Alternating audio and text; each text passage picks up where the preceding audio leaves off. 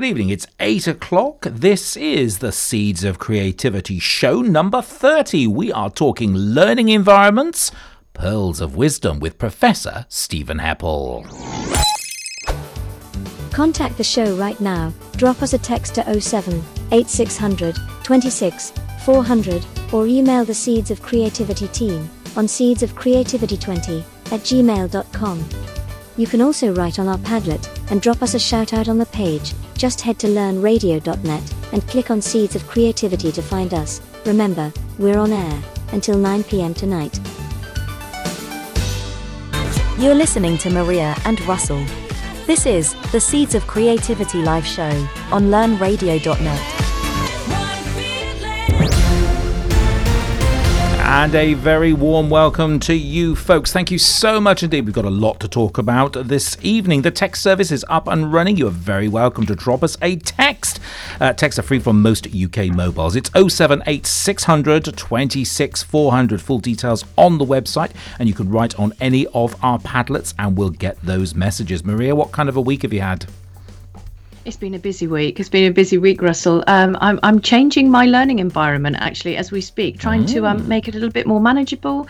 I've got some crafty cafe stuff to one side, and I've got my plants on the windowsill. So yes, I'm ready to hear what Professor Heppell's got to say today. Excellent. We are thrilled, absolutely thrilled. Maria, take us through the running order. What do we have? Thank you very much, Russell. So welcome and good evening, everybody. This is our 30th show, and that's why we called it Pearls of Wisdom. And we are extremely excited to share with you the Pearls of Wisdom regarding learning environments. And it's going to be a professional game changer for sure. Now, we know how crucial the learning environment is for creating optimal learning spaces, and colleagues have always been open to innovation and how the learning environment can be adapted and evolved in order to affect that good learning. And we also know that children learn at different paces and actually in different places, and the past year has shown us this for sure.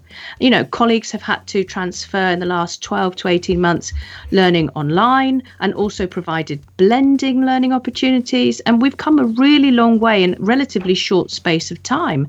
And one example is the use of Padlets, which I hadn't used until last year, and it's been so important for that online connection, hasn't it, Russell? Oh, me neither. They're absolutely fantastic. It's like a post-it note environment. It's safe, secure. You don't need to register for it. Everything can be moderated.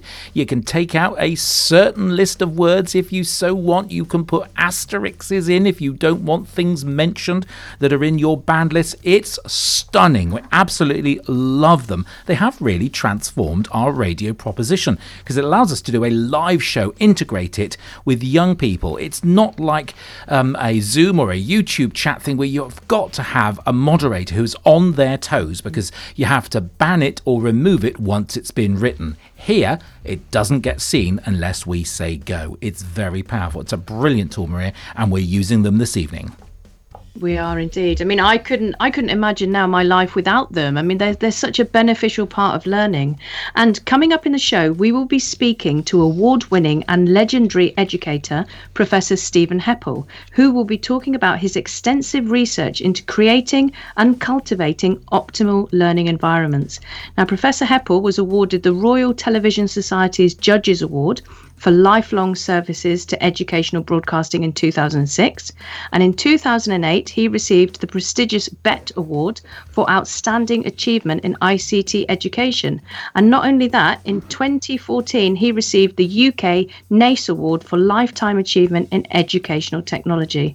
And we will be sharing with you, colleagues, how simple adaptations backed up by extensive research can make a huge improvement to learning. Russell, that's not hard to do, is it? It's not rocket science, folks. It's really simple stuff. And what Stephen has is a shed load of evidence. And I love listening to him. I've been listening to him since 1985. Absolutely amazing when he imparts some brilliant advice. And don't forget, everything is backed up by really, really good evidence. And I think that's very important because people are calling for that kind of stuff now. And I'm really excited for this evening's show. What next, Maria?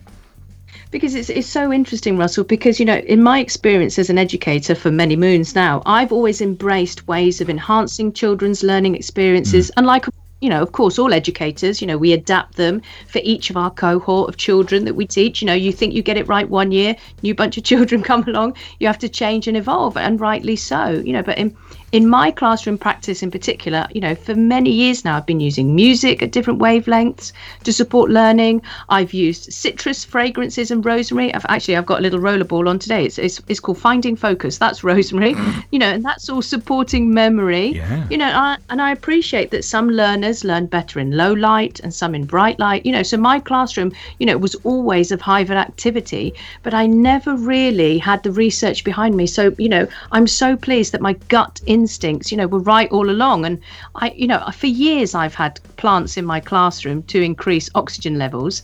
And in fact, one of my classes, they were so enthused by the way the plants and everything that was affecting their learning.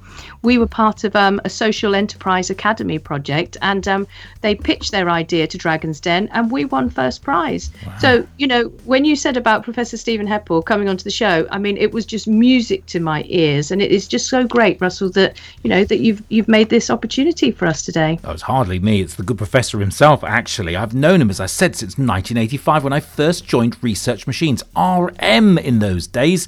They were making computers in Oxford, and Stephen worked for a really interesting organisation, and he was a keynote speaker, and I got to speak as the chief product evangelist for Research Machines. So we're doing presentations, sharing stages, and we really struck up a great relationship.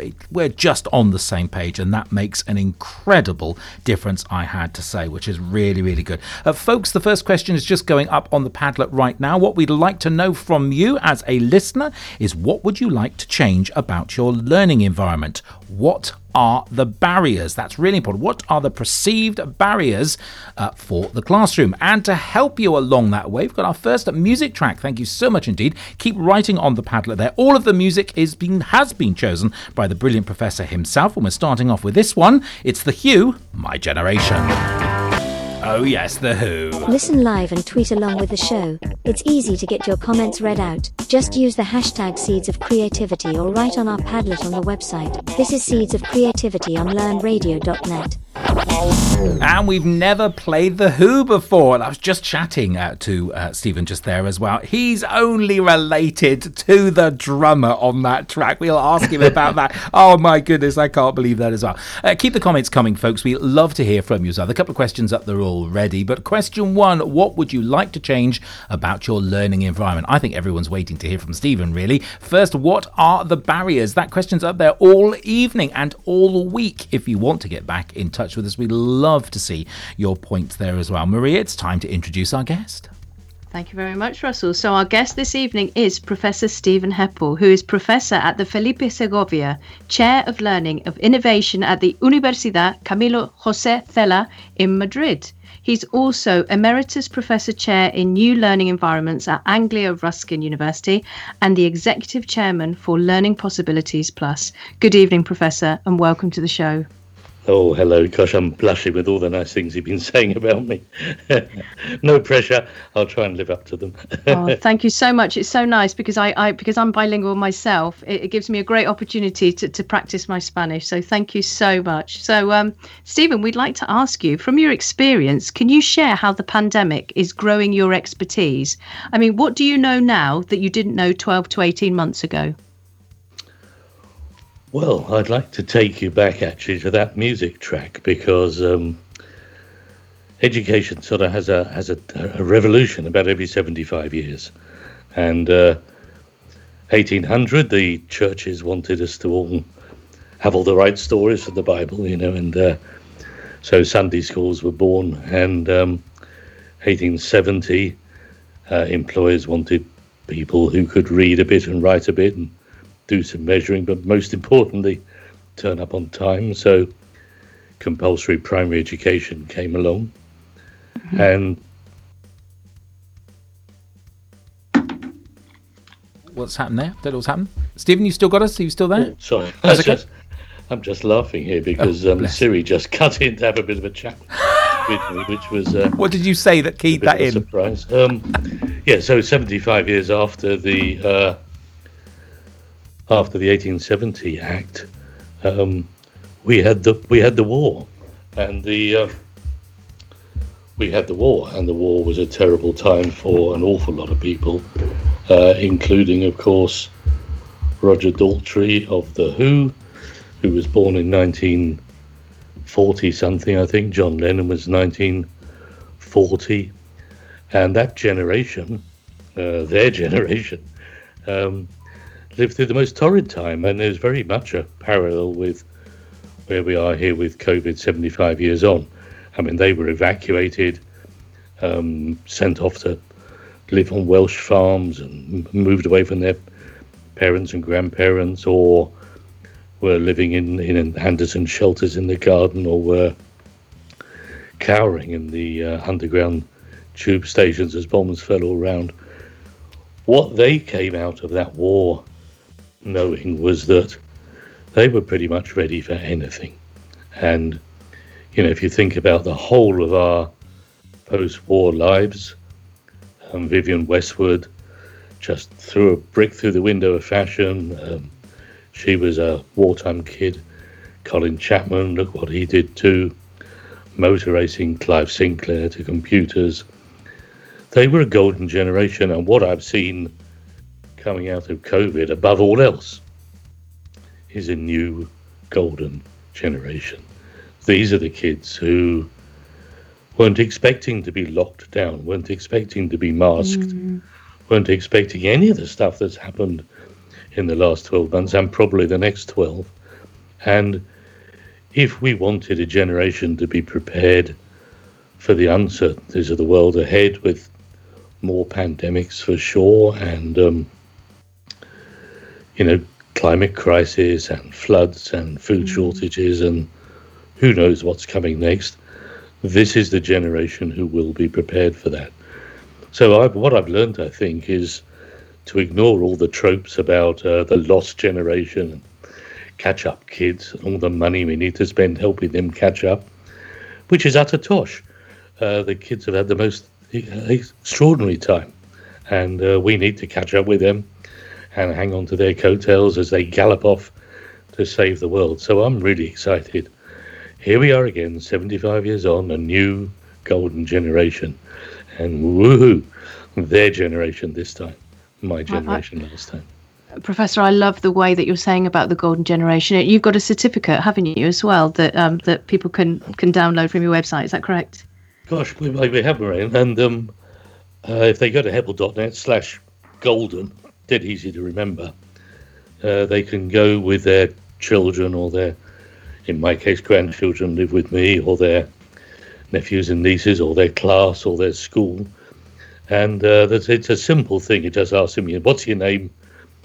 What have you been doing during lockdown? And it generates this lovely little certificate. Tom Smith, who's has been working with me almost as long as I've known Russell, he's done some gorgeous little cartoons on the front, but they're all based on the things that kids were reporting that they'd been doing, and so they're all I mean, not everything they've been doing was pleasant.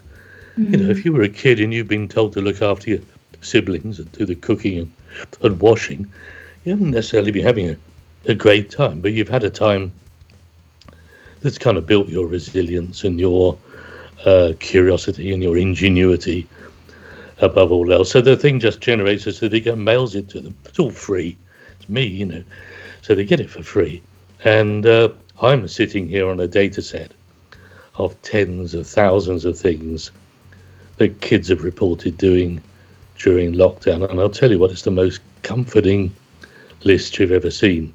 They speak well of the learning being really hard. They've enjoyed working with people of other ages. They've enjoyed looking after learners. They've enjoyed depth. They've become obsessed by one thing rather than, the curriculum says, learn a bit of everything, 17 minutes on the Vikings and move on, They've become completely dotty about space or dinosaurs or my kids sailing, and we're starting to see how good kids might be if we got out of their way a bit. So yeah, that certificate's been great, but I'll tell you what, the data set the research opportunities. Research matters in all this.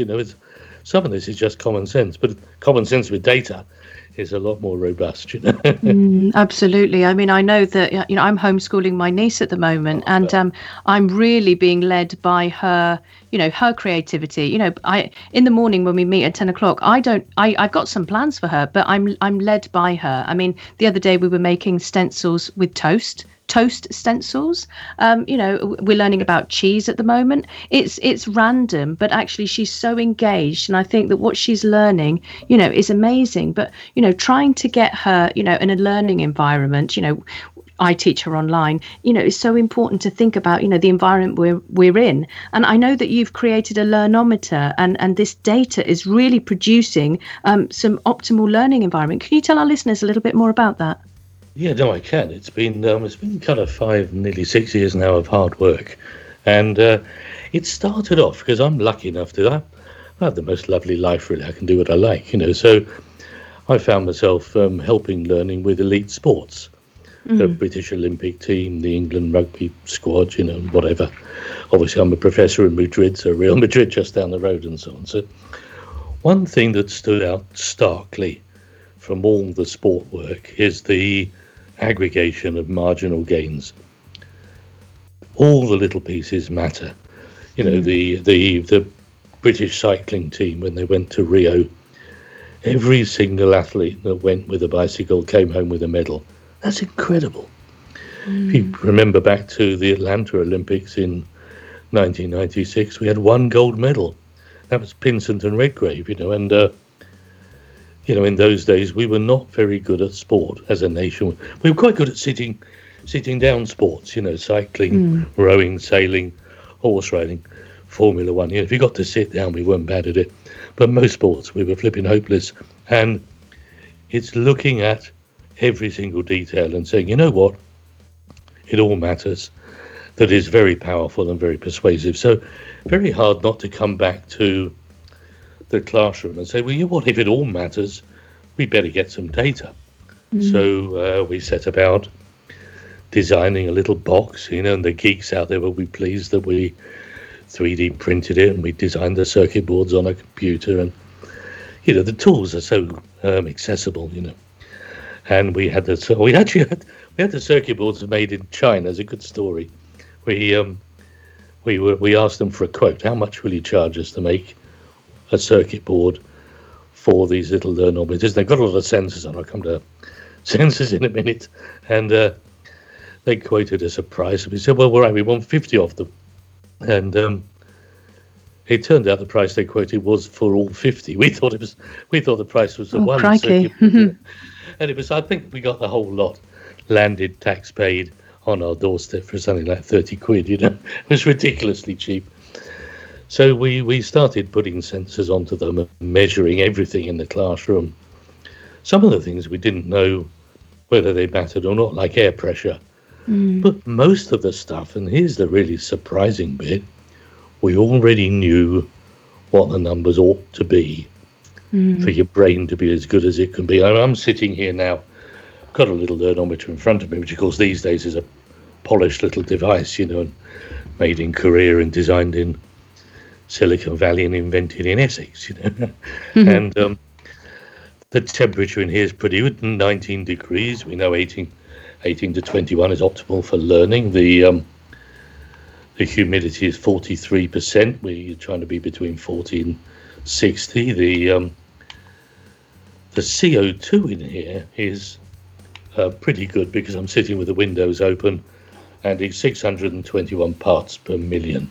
Now, when we started the research, most of the published literature, the university stuff, was saying that parts per million needed to be something under 2,000.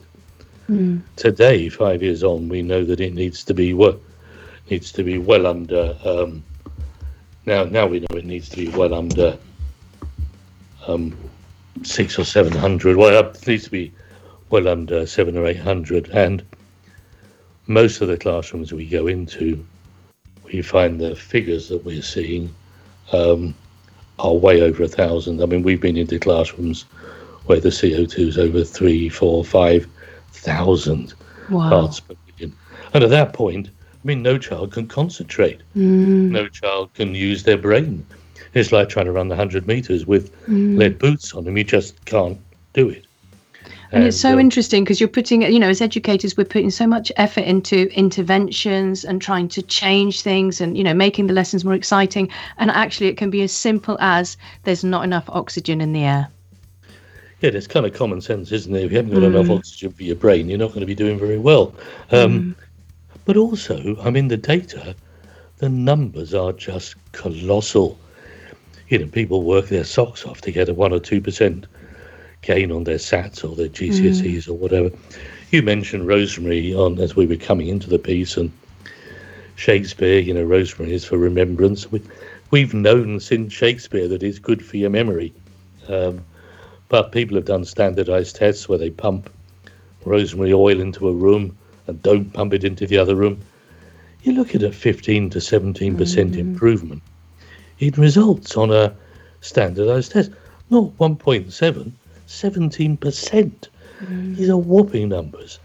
When we looked at CO2 in Dubai, we found that it's pretty hot, So the windows are shut, and they do a good job on getting the room temperature down. But it's the same old air going round and round again, getting chilled and put back in the room. So when and this is Asher Alexander's work, part of the GEMS Corporation, when she had a look at 162 classrooms, so quite decent size test, really. She found across the board that academic performance went up, disengagement went down, ADHD went down. I mean, ADHD is real. Some kids are martyrs to it, but there were an awful lot of kids in schools who are regarded as having an attention deficit, and there's nothing wrong with the kids at all. It's the room that's deficiting their attention. Look, a lovely example. We were working in a school near here for once. I mean, most of my work's all around the world these days, in South America and goodness knows where. But this was just down the road in Essex, where I live, and we went into a class it's a one-form entry school, Fingering High School, lovely school, and they hadn't been doing as well really as their teacher thought they might be doing. So I spent a bit of time with them looking at the room, and I remember saying to them, "Okay, point to the folk in the room who are, they kind of lost the plot a bit coming up to lunchtime. Their attention's really not on what they're supposed to be doing." And everybody pointed to these boys in the corner. By the way, the boys in the corner pointed to the boys in the corner. It's us, we're the ones. And I said, and who are the sharp-eyed, bushy-tailed lot who, when the mums come to pick you up, still want to finish before they go? And they pointed to some boys and girls over on the other side. Well, of course, when you looked at the room, the truculent boys were in a corner of the room that was too dark, too hot. CO2 was appalling. Wow. There was very little ventilation. The boys and girls who were bright-eyed, bushy-tailed were lucky to be sitting near a broken window, so fresh air coming in all the time. They were by a window, so the light levels were high. It was just better. And I asked them to swap over for a little bit. And one of the girls said to me, sitting in the kind of naughty boys corner, she said, she'd only been there an hour. She said, I feel myself going over to the dark side. So we kind of threw everything in the room. It was a wonderful project with Essex local authority, a brilliant local authority. And when I say brilliant, I mean the council officers, nobody's got any money anymore, came in to repaint the walls with high luminescent paint. So the light reflection off the walls was high. People gave up their Saturdays to come and do it, But, I remember the teacher saying to me, who'd had them the year before, if the names weren't the same on the register, I wouldn't believe they were the same kids. These are huge differences that you see. And, of course, light is a big one. The number of teachers I meet who go home on a Friday, exhausted with a headache. And they say, God, this job's killing me, No, it's not the job, it's the lights. And you have to look at those flickering fluorescent tubes on the ceiling with Kelvin values down at about 1000, which means the light is very, very yellow. And there's a flicker to those lights. Your brain notices the flicker, but your eyes don't. So your body gets all tense because there's a danger, but you don't know what it is. And a week of that would drive anybody to exhaustion. So we take out the bulbs, we put in LED bulbs, super bright, pure white light. If you go into B&Q tomorrow, and you should, because if you're sitting at home, you might as well perk the lights up there as well. When you buy those light bulbs, look out for the Kelvin number, and see you're looking for 5,500 to 6,000 Kelvin, and those are the pure white lights. It's really hard to fall asleep in that stuff. It's really hard not to be on the money. If I walk into a BMW showroom, they run lights, high Kelvin numbers, over 1,000 lux. You walk in and you go, wow, these cars are amazing. Well, they're not, they're just well lit, but you walk into a classroom where you sorted out the lights, and these kids are amazing. They're just getting on with it, and it's so easy to rectify this. I mean, the CO2 is really, you've only got to do a couple of things. Open the door helps. We're looking at graphs here. I'm sitting on about 5 million hours of data here, so it's pretty stark when you look at it. And you can see the classrooms who haven't opened the windows or the doors, because the minute the kids come through the door, the CO2 starts to build. And by the way, so does the COVID-laced aerosol droplets, so absolutely, yes. It's dangerous as well as making them daft, If they open the windows, the CO2 goes down, but only as far as the windows go, because CO2 is a heavy gas. So they're sitting every teacher listening to this will know that, when they've been invigilating an exam, they've only been in the room 15 minutes, and they have to stand up and walk around because they're falling asleep at the desk front. The reason is the exam room is filling up like a swimming pool with CO2. So the teachers are walking around trying to stay awake, and the kids aren't allowed to stand up, are they? So you can see the impact of all this. So open the doors and all the CO2 goes out, get a through draft. It's even better. Open the windows for sure, but actually just get some plants in. And Heppell.net/BYOP, bring your own plant. You'll find loads of stuff in there about, the plants you should bring in. But if there's bound to be some old teachers listening to this, and they'll be going, well, my room used to be full of spider plants. Where have they all gone? my room used to be absolutely filled with plants, and I had a plant monitor, and and everybody used to water a plant half term. They used to take them home, name them as well. I was so pleased that you had a plant called Monica. I mean, I'm just looking on my windowsill now. I'll introduce you to basil, mint, and thyme. Russell, do you have any plants in your studio? Absolutely not. They're too noisy. I was just going. I'm beautifully lit this evening. I'm just loving the discussion. Thanks so much indeed for joining us. Can I ask about the experience that young people, you kind of alluded a little to that as well. Some young people have had a delicious time with their learning, both at home and back at school, in bubbles and all the rest of it. What's next for them? Where do they go from here, Stephen?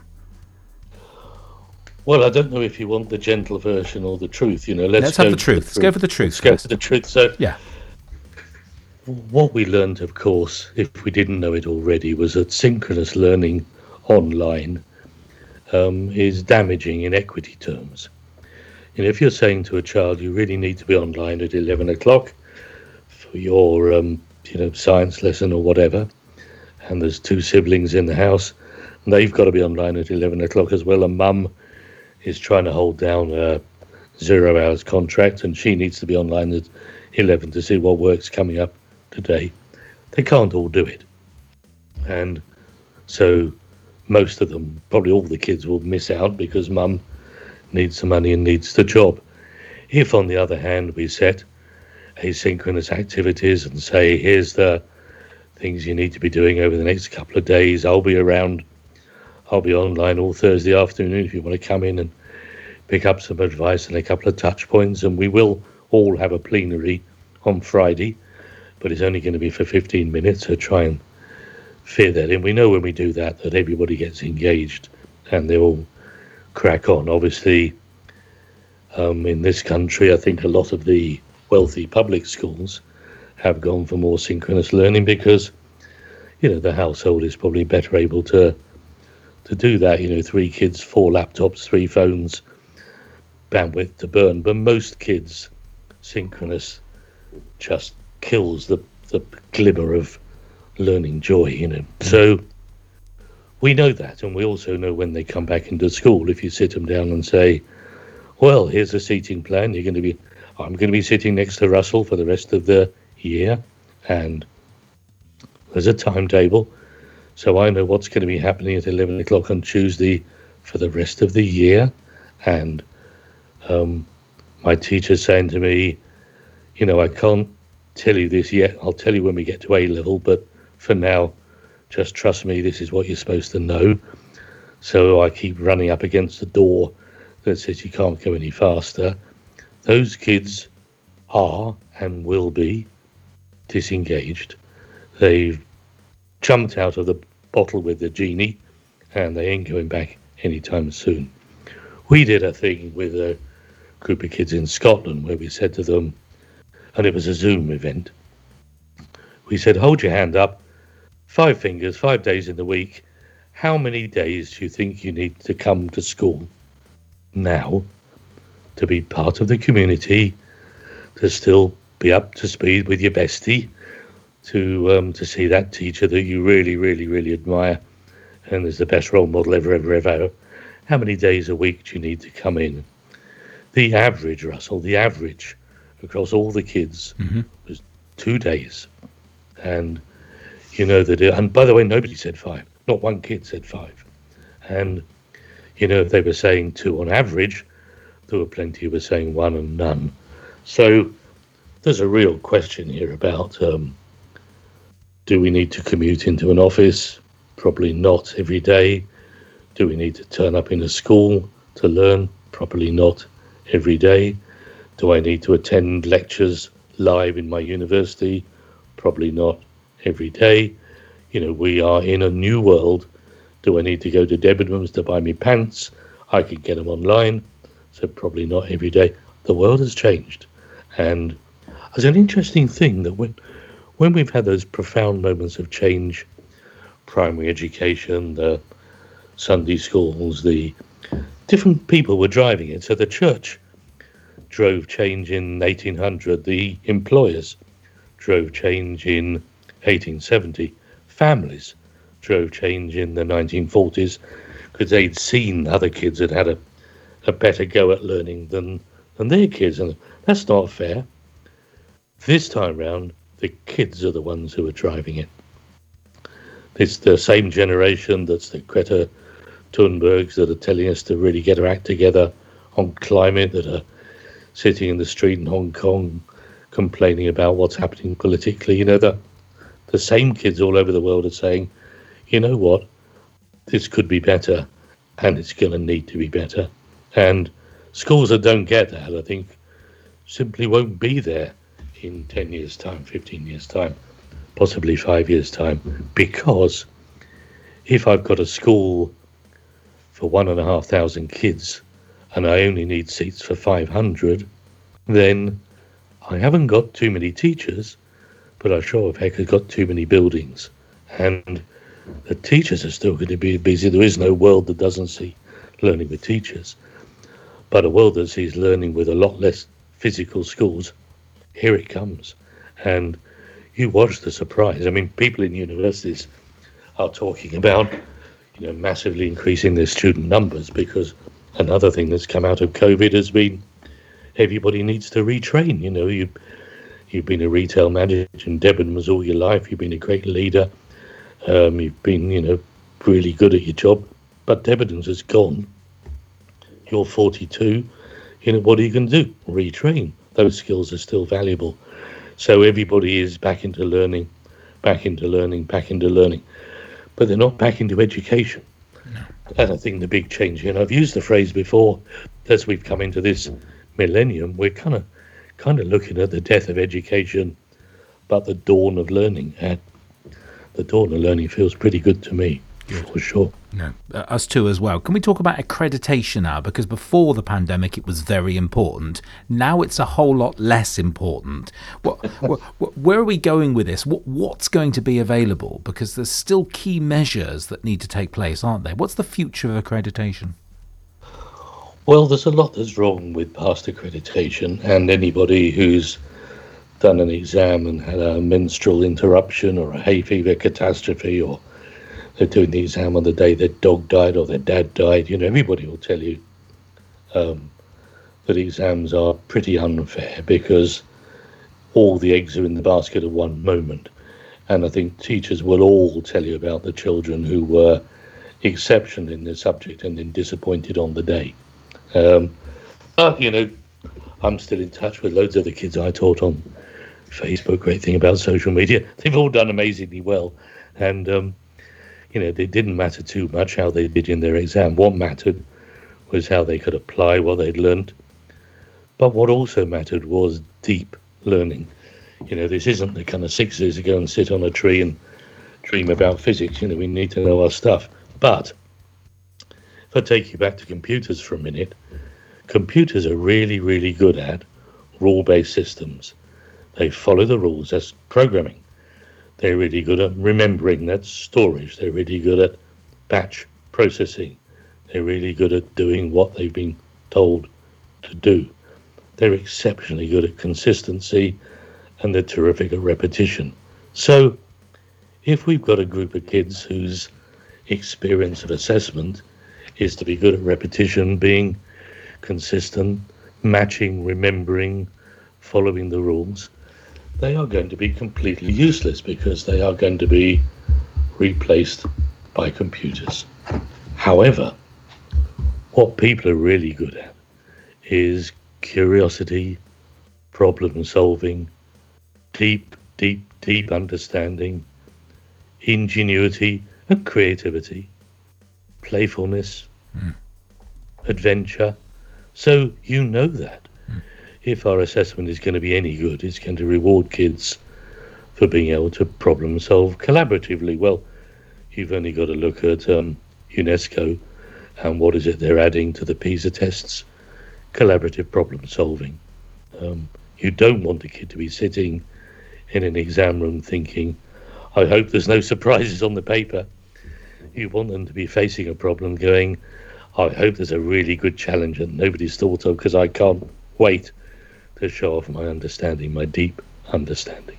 And there's a huge mismatch between that and the dreadful exams we were imposing on people before. But as you say, major panic. Oh gosh, no A-levels, and the university just said, just give us the kids in rank order, we don't care, And it'll be really interesting to see which exam board's going to break cover first and say, let's just stop doing the silly exams. Let's get on with all the new ways we've got.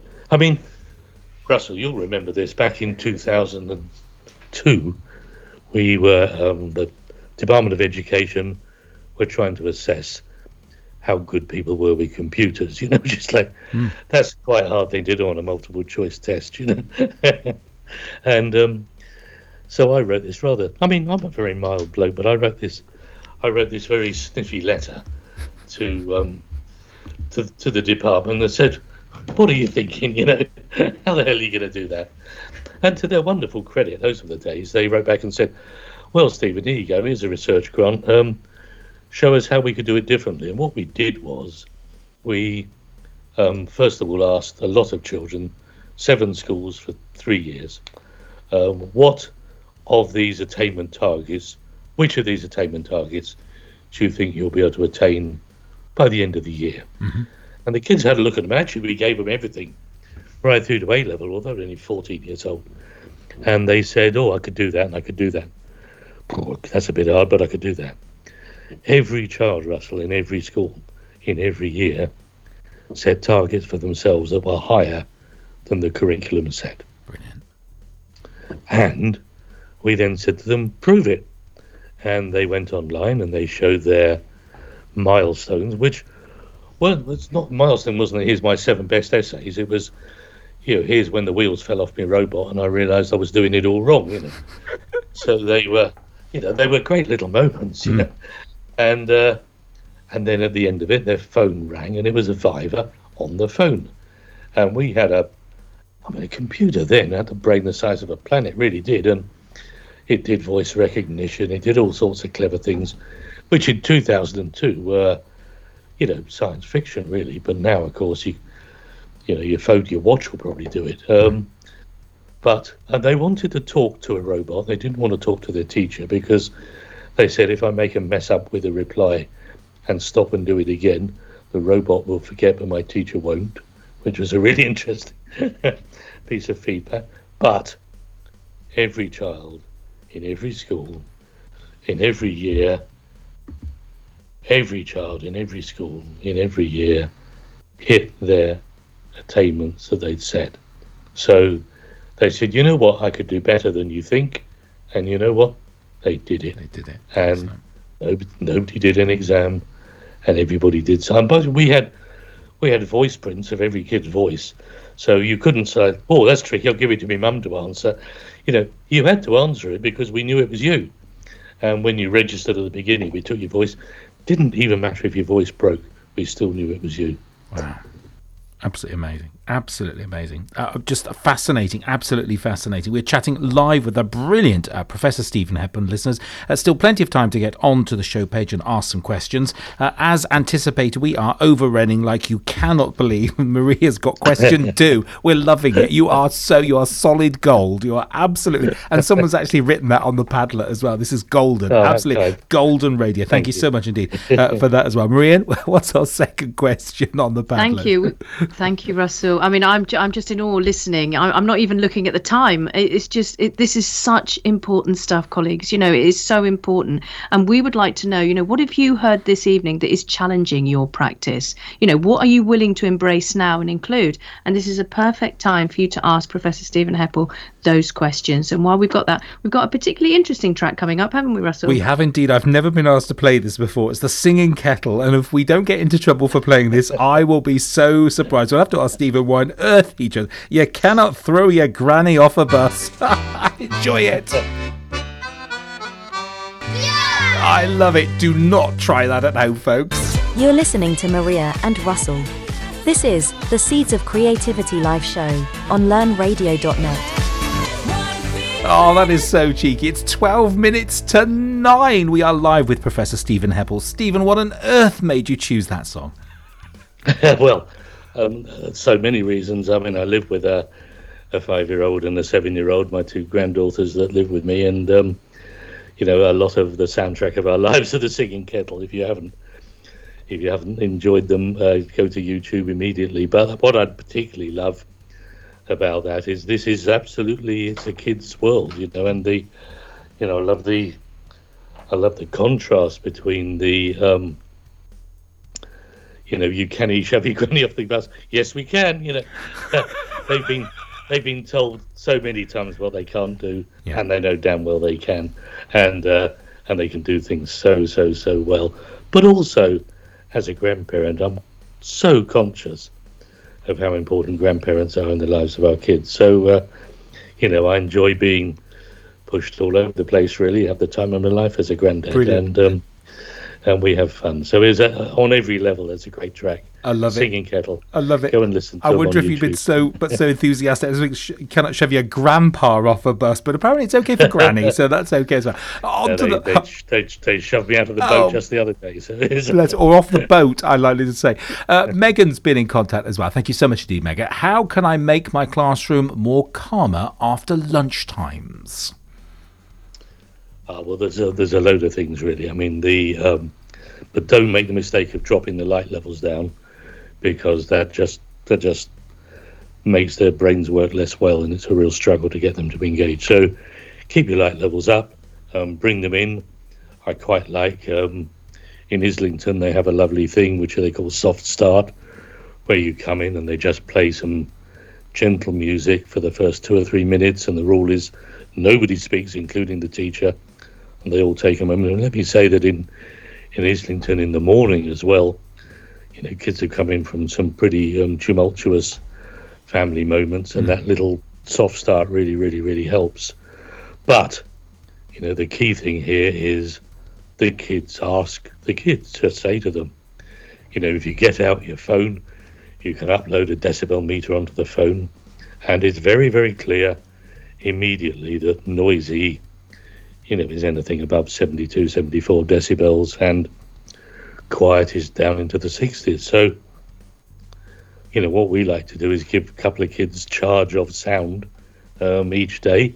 They become the sound monitors. They've got an old iPad, too knackered to be any good at anything with sort of Mark 1 Bluetooth, and they run a decibel meter in it, and those two kids go around and quietly shush down people that are being demonstrably noisy when the kids see the data.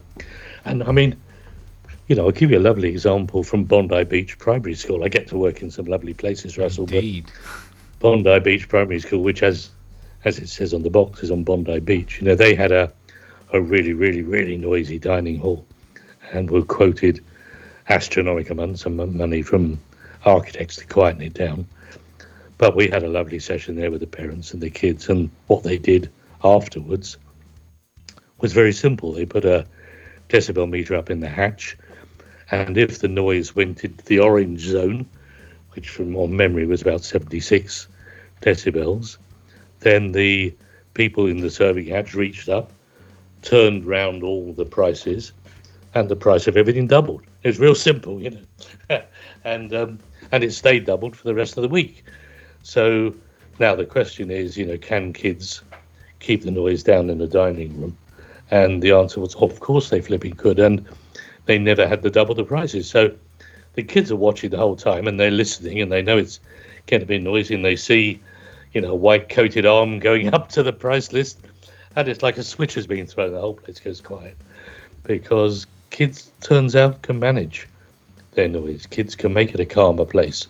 So the real answer to the question is ask the kids. And I mean, in Spain, we had kids made a little Arduino-based thing they put on the handrail on the staircase, and if you were too noisy on the staircase, it flashed a very bright red light, and everybody knew that it was you that was being noisy. So there are loads of ways to do it. Putting tennis balls on the chair legs, because one of the noisy things of coming into a class, and every teacher will just know this noise of the chairs dragging on the floor. It's so loud, and goes straight to your soul, really.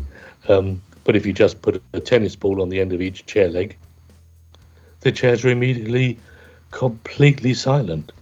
So, have a bit of a look around and say, what's making the noise here? What's causing our stress? The kids will do it. The kids love to do it. Brilliant. Good answer. Maria, what else have we got? Thank you, Russell. So Maya would like to ask, she's saying at the moment her classroom desks are in rows at the moment, and how can she make her classroom just that little bit more friendly in these times?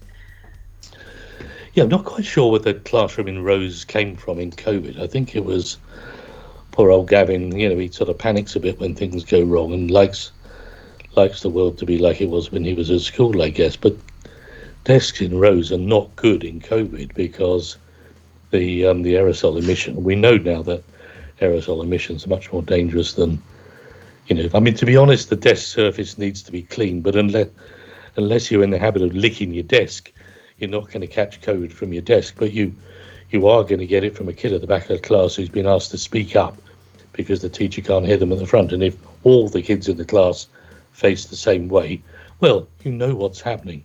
You caused a current of airflow right through the class from every kid to every other kid. So you really want them to be facing each other in little groups of 3 and 4. You want their volumes to be down because speaking loud projects a lot more aerosol danger. And for me, it really helps if you have zones. If you have so if the whole classroom is exactly the same, that's pretty hard to stay excited by that for a year. But if on the other hand, you've got a place where you can work standing up, just walk into a Costa Coffee and you'll see people standing, people collaborating at tables in 2s and 3s, people sitting on the comfy sofa, and you build just a carousel of activities. So rather than saying this is what we're going to do next. You say these are the 4 things we're going to be doing during the morning, and you go around the carousel. So you spend a bit of time collaborating with a couple of others. You spend a bit of time with your head down, working quietly in silence. You spend a bit of time rehearsing your presentation or whatever, and then the classroom has a presentation space, a collaboration space, a heads down, a working space, which, by the way, is usually a family table. 10 kids sitting around a table together in silence works really well, because if one kid makes a noise, the other 9 all shush them, and the other kids are much more effective at that than the teacher would ever be. So teachers often think a lot of kids at a table is going to be noisy. It's actually just the opposite.